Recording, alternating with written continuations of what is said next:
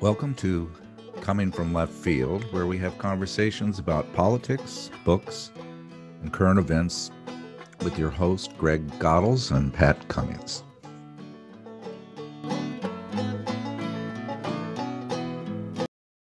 In the fall of 1959, Harvard admitted an unprecedented 18 young Negro men to the freshman class. 4 years later, they would graduate as African Americans, changing themselves and changing Harvard. Many decades later, one of these fellows, with the help of his partner, went on a quest to reconnect with these classmates, explore lives and what time at Harvard had meant. This makes for a very good story. Well, warm greetings, everybody. Very excited to have this podcast with Ken Garrett and Jeanne Ellsworth, and a wonderful book Greg and I read about a year ago is The Last Negroes at Harvard. And 10 years ago, I was in middle school. Greg, where were you in 1963, 64? Likewise, junior high. Junior high. And junior high. Jeanne, how about you? 1963, 64? Just started high school, I think. And Kent? No. Wait, that's not right. I was in 7th grade. Oh, there you go. So Kent, how about you? What were you doing? In what year? 63, 64. 63. Well, 63, I was graduating, and I was headed to NYU Medical School for a year. Good. That's what I was doing. So clearly I'm the oldest person, I guess, on this call. Right. But we're all old. We're all old. Your book is absolutely wonderful. The Last Negro at Harvard. And I say your book, it's both of you, right. Your book. Right. Kent, you get the bigger lettering, but there's no doubt that this is a collaboration and a real work of love. It is a story of 18 young men that entered Harvard back in 59, and they went into Harvard as Negroes, which is what we called Black people at that time, but left as quite changed the Harvard Institute and changed themselves. Tell me about how you decided on this book, you two. Go ahead, you can start. No, well, I'll start. You were getting out of farming. Yeah, I was getting out of farming, and I've been farming. First I worked in TV news for about 20 years plus. I was at CBS and NBC, right, evening news as a news broadcaster, and in about 1996 or something, 97, I was on the subway coming back from New York City, NBC from Manhattan, and I decided that I had to get out of it. I was on a hot subway. So I decided to go up and farm, and I moved to Delhi, and I bought a farm and started farming, and I did cows for about 10 years. And then after that, one gets older, and I figuring out what to do next. And I decided to see what had happened to some of my classmates at Harvard. I'd gotten a notice that one classmate had died. Harvard sends out this Harvard magazine every month, or every 2 months, I guess. And you, at this age, everybody goes to look at the obituaries to see who's still left in the class. And a good friend of mine had died, who'd been in an earlier class. So I started thinking about what happened to everybody. So decided to look them up, and it started off as kind of a video, and Jeanne and I worked on that. And I'll let you talk about your part. Well, my background is in history of education. And so when Kent started talking about this project, I thought, oh, this is a good fit. I would like to be involved in it. And so at the same time, we had just met. on internet dating, if you could believe that. That's, And I was kind of looking that's how it goes pretty much anymore. I don't know if you know, but that's how it goes. So I was looking for a new start too, and this project just interested me. I don't want to say that more than Kent, but it was sort of a, it was a reason to say, yeah, let's have a second date or a third. And I think it was a good match, because I've done a lot of interviewing of people and researching in archives and things like that. And he had contacts with the individuals, and he had his own experiences to share. So it was a nice way to work together. And the guys, they were spread out in, I think, about 10 different cities, or 10 different cities in the States. And one classmate was in Austria, who we traveled to see him. And another one was in St. Thomas. And we went down and interviewed him.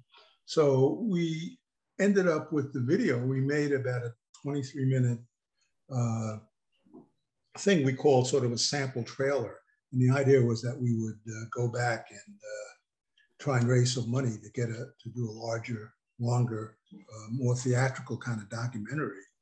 And I was not very good, and we were not very good at raising money and trying to raise money. And, so we put it aside for a while and did some other projects, video projects and documentary projects. And then thinking about it, a few years later, we decided that it probably would make more sense as a book. And we put a proposal together. And actually, I had a email query that I sent one morning to about 3 different agents that had said that they would accept unsolicited ideas for projects. And I sent it out at about 8 o'clock, and at about 8:10, this guy had called and said, yeah, let's do it. And we went down to New York. We had an agent, and it took us about, a year to do a proposal. Mm-hmm. And he sent it out to, I guess, 3 different publishing houses. And Houghton Mifflin Harcourt liked it and bought the book. And then we decided writing, and the writing took another year and a half. About another year and a half or so. I mean, the nice thing was that we had, during the video processing, we had done transcripts and had a lot of audio of all of the guys. And so that helped us in writing the book. And again, the difficulty in writing the book was one of structure, and how do you deal with 10 different characters. And Jeanne was very excellent about that in terms of how to structure it.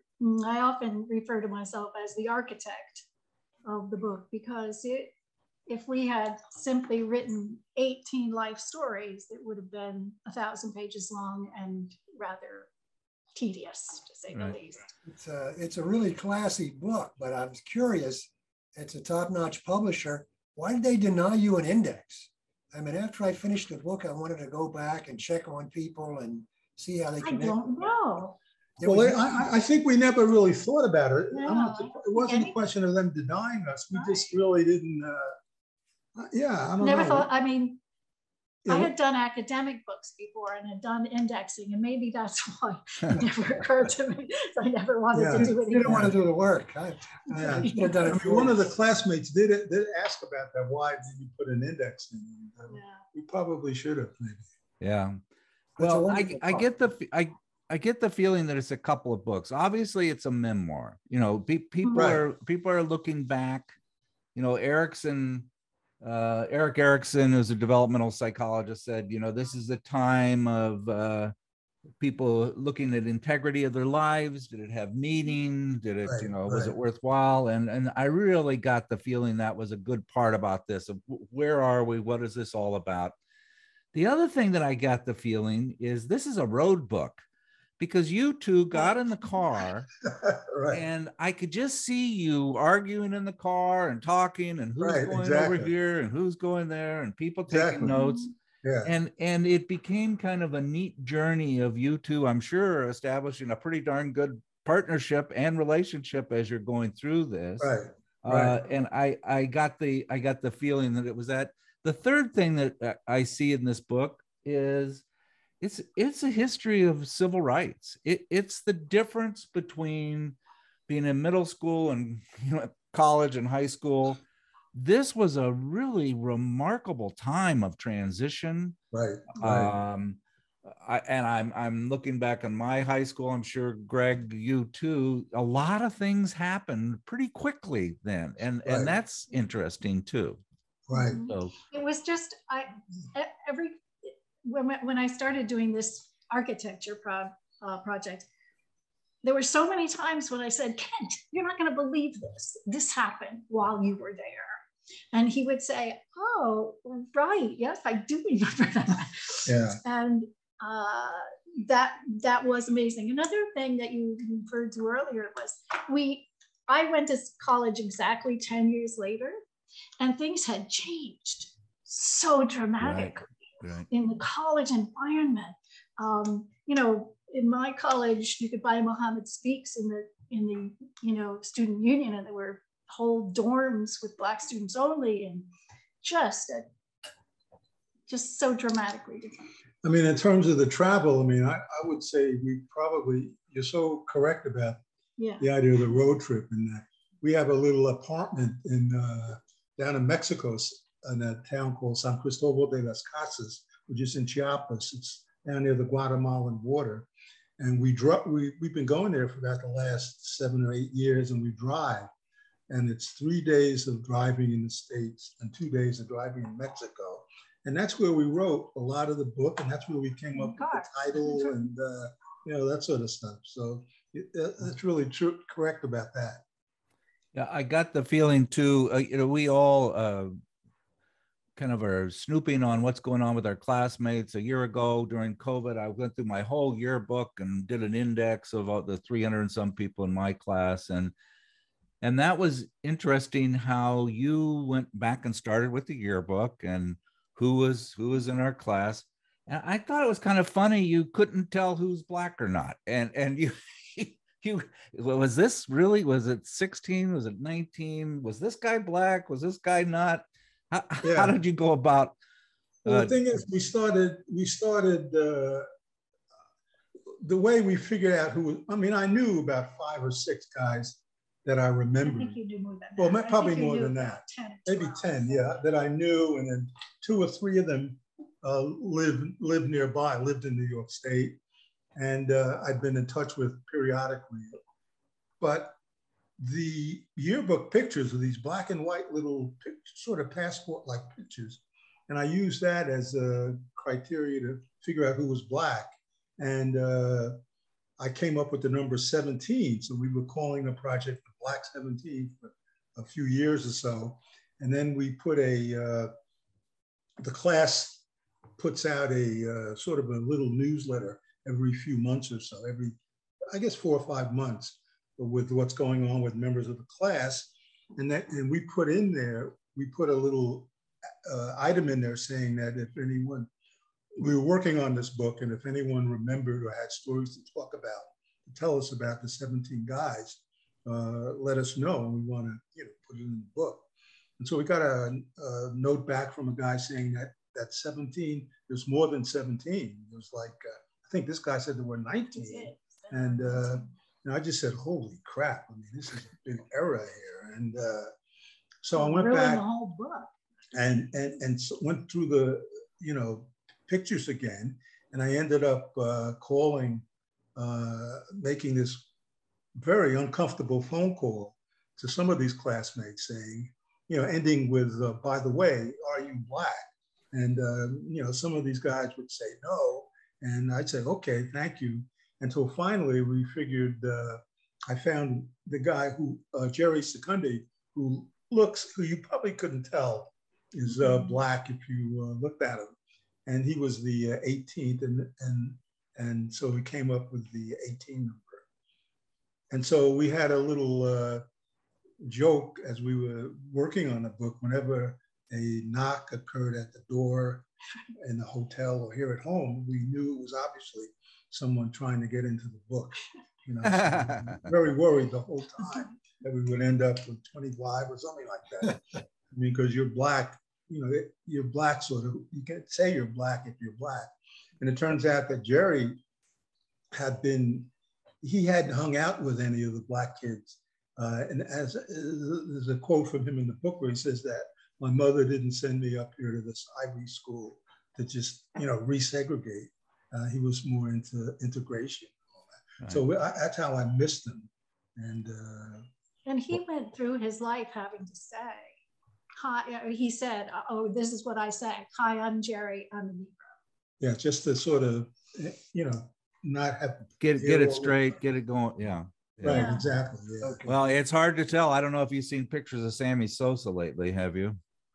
Sammy Sosa? No. Oh, goodness gracious.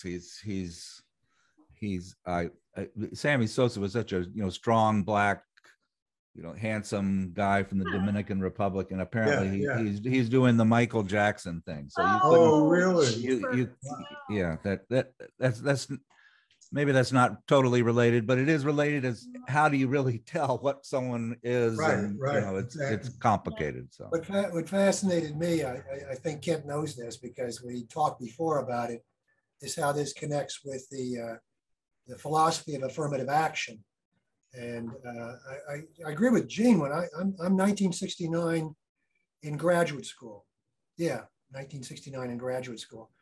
And everything was different, but not in my department. I was a first-year philosophy student, and there were no Black people in that class. The conservative folks and the liberals in the philosophy department decided, after butting horns, they wanted to integrate it. So the following year, there were 4 or 5 African-American graduate students for the first time. And when I read the book, particularly, Kent's account of what it was like, I got to know the graduate students who were African-American very well because I actually dated one of them when she was started there. So I kind of had a little bit of a grasp of what it's like to be thrown in the lion's den. And essentially that's what it was. I mean, there was no preparation.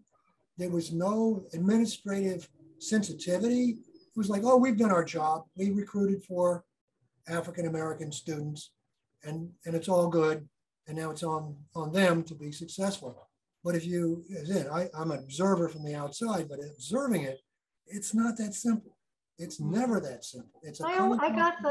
I got the sense from talking to Fred Glim and also reading about the Times that you're right. They thought, well, once these young men come, then we're successful. It's over. They will never change us. We can just go on the way things have always been and be integrated. I mean, that was sort of the whole philosophy of Harvard in general, in the sense that once they let you in, it was up to you to kind of sink or swim. I mean, given even the white students and all that. So I'm not so sure about that, but yeah, I mean, that's what I think anyway.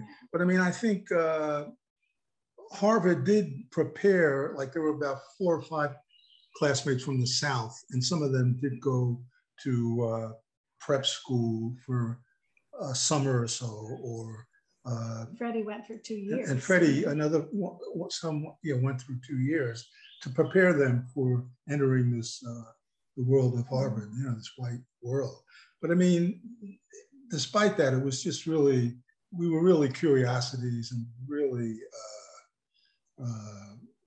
maybe symbols. Symbols, and it was like landing on the moon in a way. Well, you described how strange you were, how the study that Ron Blau did, the research study, was just fascinating. So here you're in college and everybody's doing research, and this is before we had all of the board reviews and IRBs and things like that. So here's this kid who's a college kid. He wanted to interview all of the Negroes in the class, and he did this extensive study, Bright Shadows in the Yard. Tell me about that sociology study. You can't make this stuff up. This is no, you can't make it up. And plus, reading it now, in 2022 or 2020, it's like infuriating. But I mean, at the time, the way it came about, I mean, everybody had to do a paper, you know, and Ron, you know, had to do a paper time, and his roommate, Jack, suggested that maybe he should do something on you know, sort of the social life of all of the Negro freshmen in the class. And Ron had sort of gotten this idea based on his sitting around with us at the black table, where we would tell these fantastical stories about our love life and dating and all that stuff. So Ron thought it would be an exciting story, but we finally, or I don't know if it was me or Jack, somebody convinced him that it was not enough there for a book or even a paper. And, you know, he abandoned that idea, and it just sort of do this piece on who we were and why we came. But I mean, it was really racist then, and it's racist now. But I mean, at the time, we didn't really, you know, it was just like, we just talked to the guy and, you know, gave him whatever he wanted. There was one, John Woodford, who made fun of it, and you know, in a nice way. In a nice way, he was yeah. cooperative, but he also, you know, had his moments of sort of cringing or raising his eyebrows. And Jeanne, your educational research, you were able to actually dig up the study, right? Oh yeah. And he was under the tutelage of a sociology professor, pretty famous fellow, David Reisman, who was kind of horrible, right? With his perceptions. I think it was so lucky that I was able to find a page and a half typed, double-spaced response to Ron's paper from Reisman. And some of the questions he raised to Ron were worse than anything in the paper. He wondered, for example, and typed this out to Ron, I wonder if any of these boys really are intellectual. His assumptions were just, I mean, I don't think he knew any of you. Right.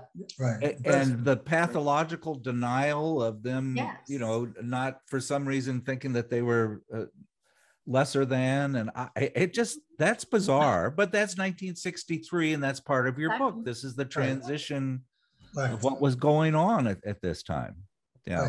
And I went back to read some of the sources. You know, I went to his bibliography and got those old books, and I thought, well, this was the, you know, accepted wisdom about what Negroes, you know, went through in their lives. It was edifying, but cringeworthy. Yeah. The other thought I have is you were all pretty bright young men. I mean, you went through advanced schools in New York City. Did you go to, not Brooklyn Tech, but to one of the advanced high schools? Yeah, I went to Boys High, which is a pretty good school at the time. School, and that you were all there because you deserved to be there. This wasn't lowering the standards just to kind of check a box off. You were all pretty remarkable young people. Right. So it, you know, that's something that I think is important for people to know. Then you went, and the proof is in the pudding. Look how remarkably successful most of you are. Right. And it was the philosophy of the people that gave some of the money and some of the impetus to this at Harvard. It was their view that these guys were out there. They just had to go out and find them. There was no sense that they would have to change their standards. They just had to get more active in locating these guys, which they did. Yeah, I mean, but for us, I mean, it was really everybody, you know, at that time, I think the class was about 1,200 guys in the class. And the problem, not a problem, but the idea was that everybody was sort of smart and had excelled in high school or prep school. I mean, there were a number of legacy types, people who came because of their, you know, parents and family had been at Harvard for many times. and that was their sort of key to getting in. But I mean, it was very tough going from getting A's, you know, in high school to getting a C or something at Harvard, because, you know, you're in this, what is there, a curve, a bell curve or something? Or yeah, you're in a bigger pond. Just a bigger pond, yeah. I mean, that was very disturbing to me and to some of the other Black kids there. I was listening to your documentary. I should link your short documentary in Venmo that, you know, was part of this, so people can get an idea. And one of your classmates, I forget who he was, made a statement that he had excellent training in segregated schools. And I had a very good friend, she's older than me, from Mississippi, Thelma Jackson. She's Dr. Thelma Jackson. She's just an icon in educational circles in Washington State. And we would work on research projects together. And she once said that I was not a victim of integrated schools. And I said, well, you mean segregated schools? She said, no, integrated. She said, our schools in Mississippi were taught by all Black instructors.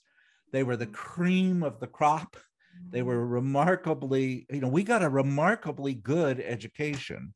And then when Brown v. Board of Education came through, it literally wiped out all of these very good smaller schools and created a very bad educational system. And that was George Jones. That was George Jones. George Jones from Muskogee, right, Oklahoma, and his there is a really giant 2-volume history of that school, and exactly what you're saying was the case. It was a top-notch school for any place, any student. Right. And then they were forced to integrate. And then they fired fired a lot of these very qualified instructors that could have, and passionate. I mean, the community in Muskogee put so much of their time, effort, money, and everything in making sure that school was just as good as they could make it. Yeah, that's a success story, but the reality is that segregated schools were always underfunded. And so when you have a success story, it's a tribute to the people's dedication to reach those standards. But we should never lose sight of the fact that there should be equity and equality in schools. And that was denied segregated schools for the most part. You know, there were a number of people with historically Black colleges. They were educators in the North that felt strongly they'd go down, they'd supplement the staff. And of course, they're very bright people there too, but they had to struggle. I mean, that they had to really do twice as much to achieve the same result. And I think that's the great injustice that we really have to look at. It's, the poor pay higher school taxes proportionally than the wealthy. It's an obscenity. I was struck in reading the book.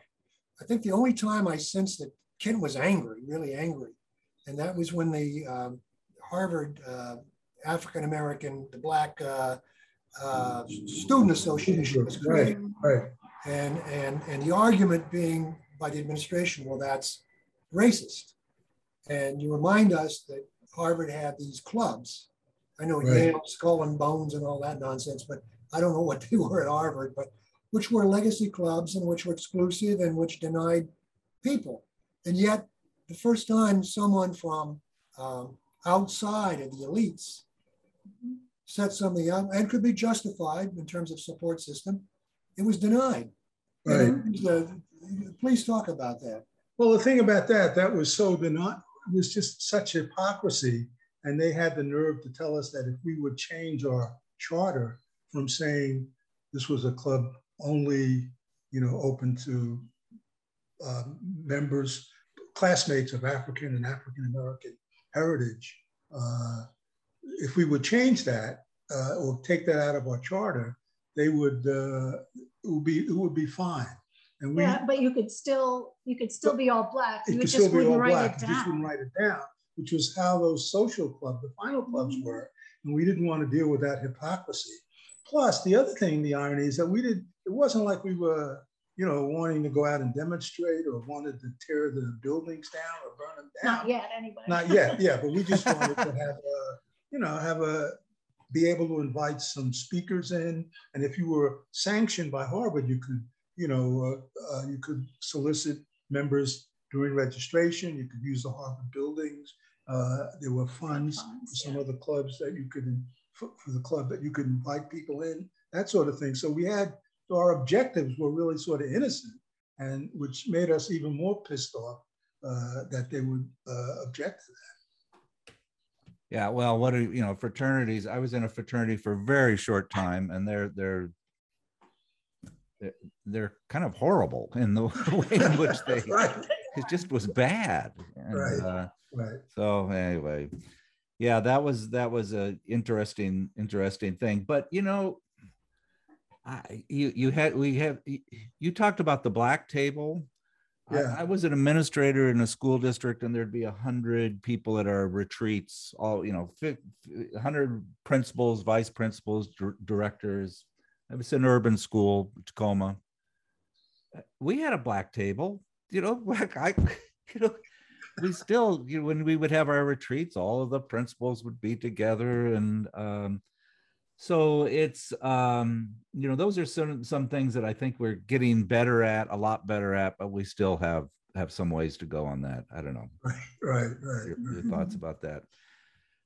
The other thing I thought was so interesting about you, Kent, and two things. One is your grandfather was a dairy farmer, and you learned a lot from him. And he's South Carolina. Yeah, and he was a beef farmer. He had beef cows, man. He had beef cows, and I'd go down there. My sister and I would go down there every summer, and that's where I think this sense of wanting to farm and be with the animals came from, probably. Right. Trips down there. But tell the story about your dad and you being you would work for your dad waxing floors. Back then, right. People would have to wax floors frequently. And your dad was a very powerful and proud young, older father. You had a lot of respect for him. And you were frustrated at how he would code switch when he would come into these homes, that he was such a powerful and strong person, and yet he would act subservient when he would come into these white people's homes. And you finally confronted him about that. Tell me about that story. Yeah. I think that's. Well, I mean, that when I was growing up, I mean, that would just drive me crazy. He would switch to this Uncle Tom sort of subservient kind of role. And when I talked to him about it later, he just said it was much later, really. Yeah, he was in his. He was in his 80s by then. But he, he said it was a matter of two things: business and a matter of that we were going into white people's houses and we were dealing with these white women, and you had to, be safe and non-threatening and that sort of thing, which I guess made sense at the time in terms of getting business, but it was just drove me crazy. I mean, right. It was a double face, the two faces of blacks and that sort of thing. I got to ask you a question. It's a little bit off topic, but both of us are reading a book called White Malice. I don't know if you know the book. Susan Williams, White Malice. No, I haven't seen it. No, it's an incredible book. The CIA and the covert recolonization of Africa, and I've read a lot about that before, but this is really great detail. It's an investigative, scholarly work, and it essentially deals with Ghana and the early Ghana and Kenya and Congo and Lumumba in particular. Yeah. But it mentions CIA people who were co-opted. It's shocking how many people around Lumumba had been recruited or touched by the CIA, so on and so forth. won't go into that, but there's one particular individual who was an asset for the CIA who ended up at Harvard in 1959. I wondered if you encountered him. His name was Washington Agre Jalongo Akumu. And he was Kenyan, and he came from, he was recruited by Front for the CIA to come to the States. It was actually legitimately liberationist and is a Pan-Africanist. So, but he was used by the CIA. But he ended up in the International Student Relations Seminar, ISRS at Harvard.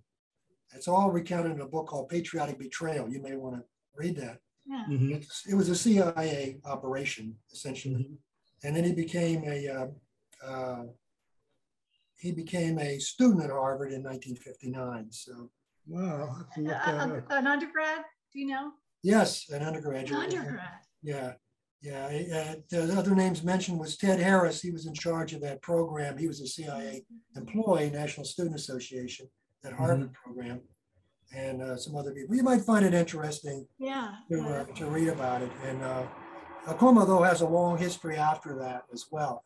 But the author couldn't help but mention that Harvard was a very friendly place to the CIA, that's where a lot of people. Yeah.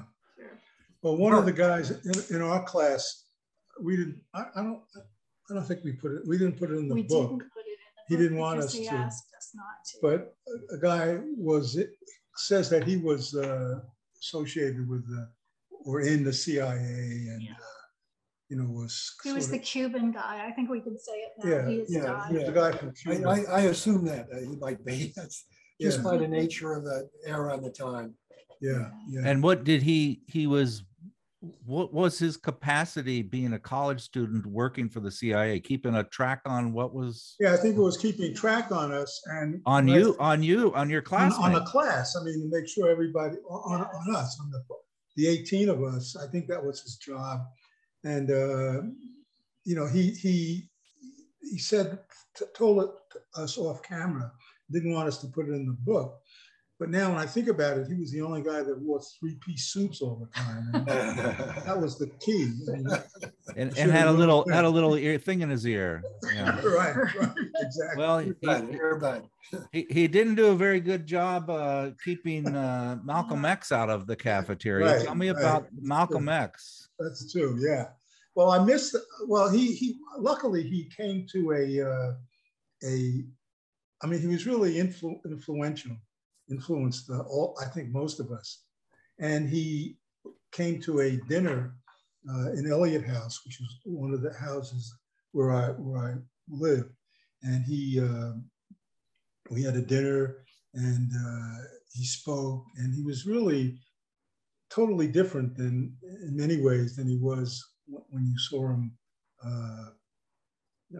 when he gave his speeches and that sort of thing. But it was really great, and it was a great evening. And there was as I recall, an argument that happened between him and the white professor who was leading the dinner and all that. And it had to do with Martin Luther King and the fact that Martin Luther King, this FBI information had come out about Martin Luther King's extramarital activity and all that. So there was a big argument about that, and they were going to, call down to Martin Luther King right from the dinner and get but he was able to work that out and dissipate the argument, which was really, we all were very impressed by that. Yeah, but to see a black man take down. Right. And plus, we'd never heard a black person talk about white people that way. I mean, that was like, wow, that was like revolutionary. We were all impressed by that. But throughout the whole college, the 4 years, there was increasing pressure as to what we were going to do. Our classmates in the South are getting jailed and punished, and here we are in this sort of, and killed, and here we are in this Harvard bubble. And it really was a bubble. I mean, it was any kind of racism was really very subtle and very overt. Right. In fact, it happened. I And, think behind closed doors. yeah, behind too. closed doors, I guess. And Well, that'd be, getting in a dust up with Malcolm X would be like, getting in a road rage and the guy getting out of the car is Mike Tyson. You just Right, that's not a good choice. not a good choice. Right. I was Right. impressed with the scholarship because one of your classmates was from Pittsburgh. Yeah, my I roommate. very carefully read the section on Pittsburgh and his roots, and they're exactly on the money. Sugar Top, which is a Yeah. area in the Hill District here in Pittsburgh, and I shared this story with a retired gynecologist friend of mine, an African American, very light-skinned guy from Florida, and his wife lived in Sugar Top. So we were talking about it, and he's going to check it all out in detail. But I do know Shenley High School well. My youngest daughter went to Shenley High School before it was closed. Oh, And, Really? Wow. yeah, so it's true to the discussion of the setting is very true. It's exactly. Oh, that's good because Yeah. I don't think either one of us has ever been to Pittsburgh. Jack was good at, and Jack's brother. Jack's brother told us about it. Yeah, well, you captured it very well. Very nice. Oh, good, good. That's good. Yeah.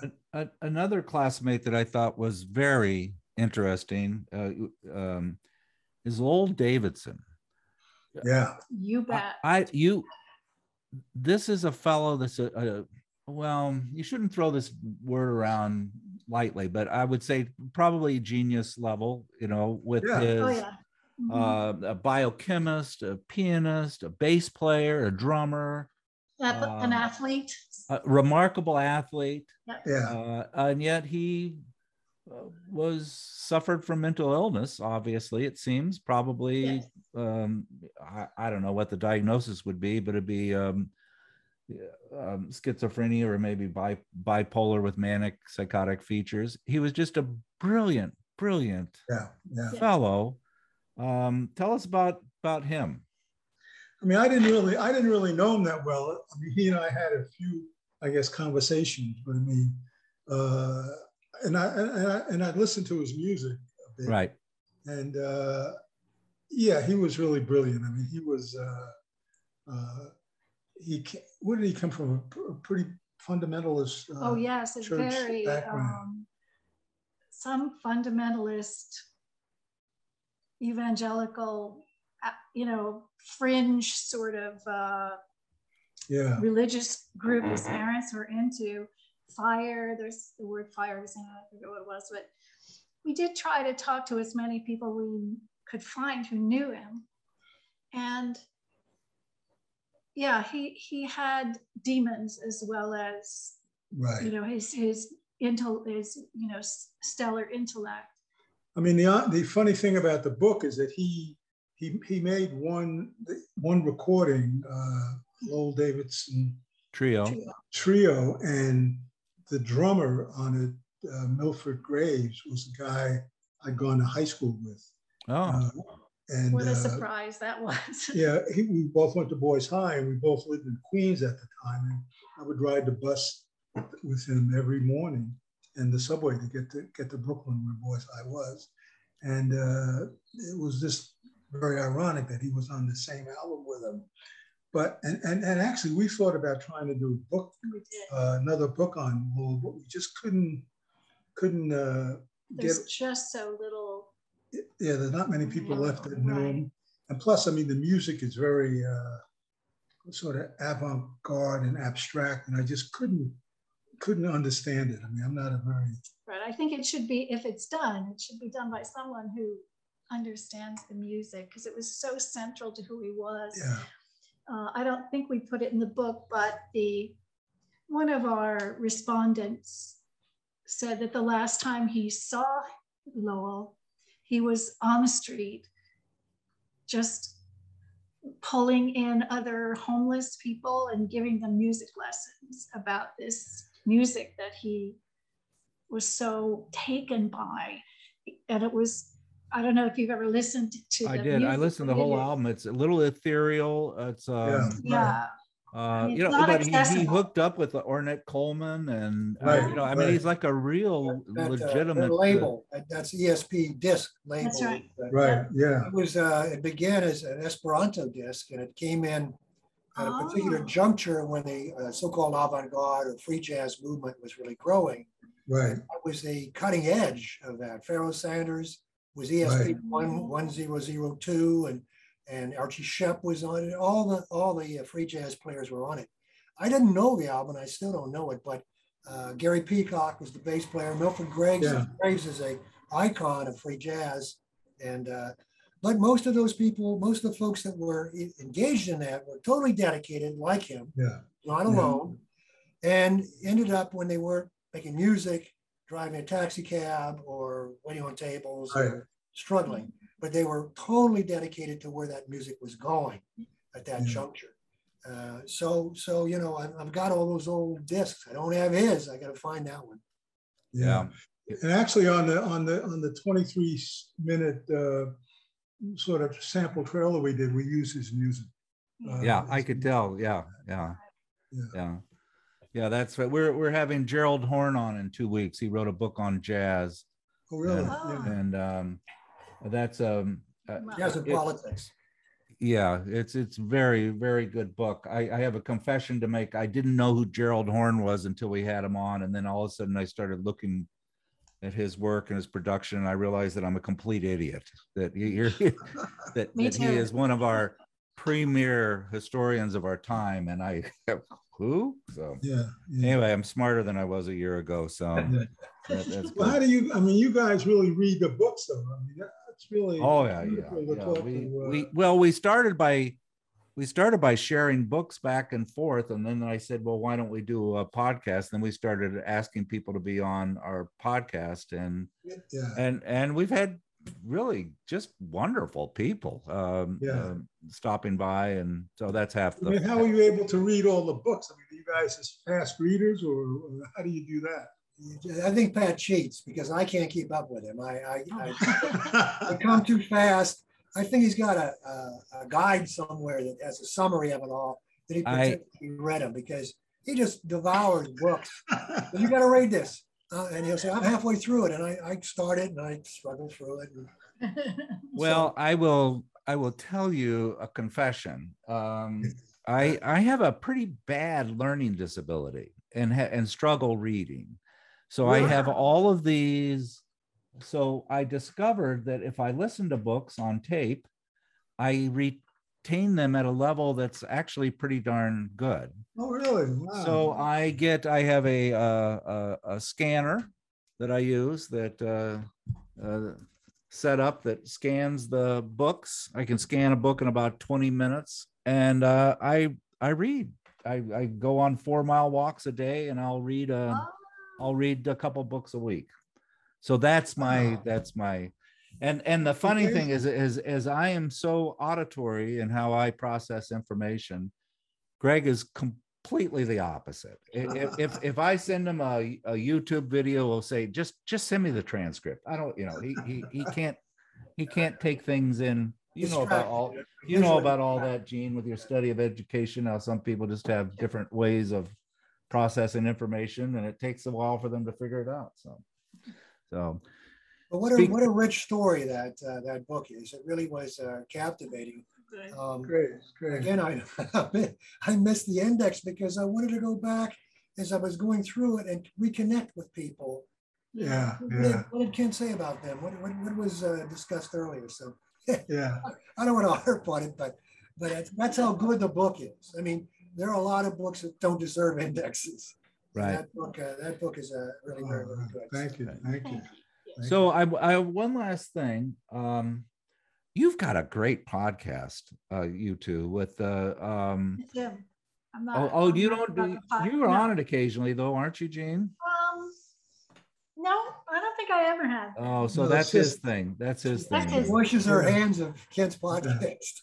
I mean, the problem with our podcast is that we do it once a week, and it goes so fast. It's tough to read the books. I mean, I have to really try and increase my reading speed.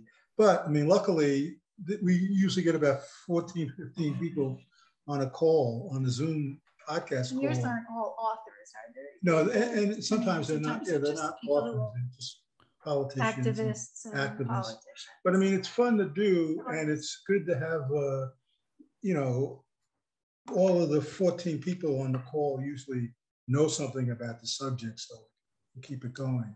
But I mean, I really like doing it, and you know, it's fun. I like how you disagree with each other respectfully and in a fun way, and can call each other out and change your opinions. And I don't know, it just is. It's a great podcast, very eclectic, different subjects. Good. And of course, Greg, you're a friend of the show, right? Yeah, Yes. yeah. I've been honored to be on it. I really enjoy it. They're challenging and they are fun. Well, you have a project planned? I mean, you're so young and dynamic, the two of you. Surely you have numerous projects you're looking forward to. No, we don't. No, I'm trying to write a novel. I mean, that's like, it's sort of That's sort of like out farming, there. isn't it? Huh? Yeah, it's like farming. Right? Yeah. Yeah, it's like farming. Yeah. Mhm.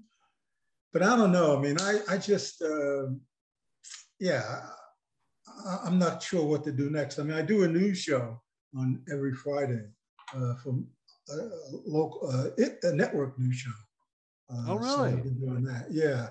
It's called the 801 and it's on WIOX radio.org, which is a local station here, but we go out on the internet. So I do that once a week. Give me the call letters again. Give me the call letters. WIOX. Okay. 91.3. 91.3 FM WIOX, and we stream on WIOXradio.org. Okay, and, good. And it's pretty much so I do a Friday morning show every week. And for the last 14 years, I've given free English and Spanish lessons to anybody who needs them. Oh, that's good. That's good. It has been helping me with it. Yeah, we have a pretty growing Hispanic community up here in upstate New York. So. And you're in Mexico how long each year? You go there for a few weeks, a month? Depends. Some years we've gone for I think the longest we stayed was about 3 months. About 3 months, yeah. And the shortest is about 3 weeks. So. Yeah. But we haven't been. We haven't been because of COVID. We're hoping to get down there in November. Are you both bilingual or just you, Jeanne? Just Jeanne.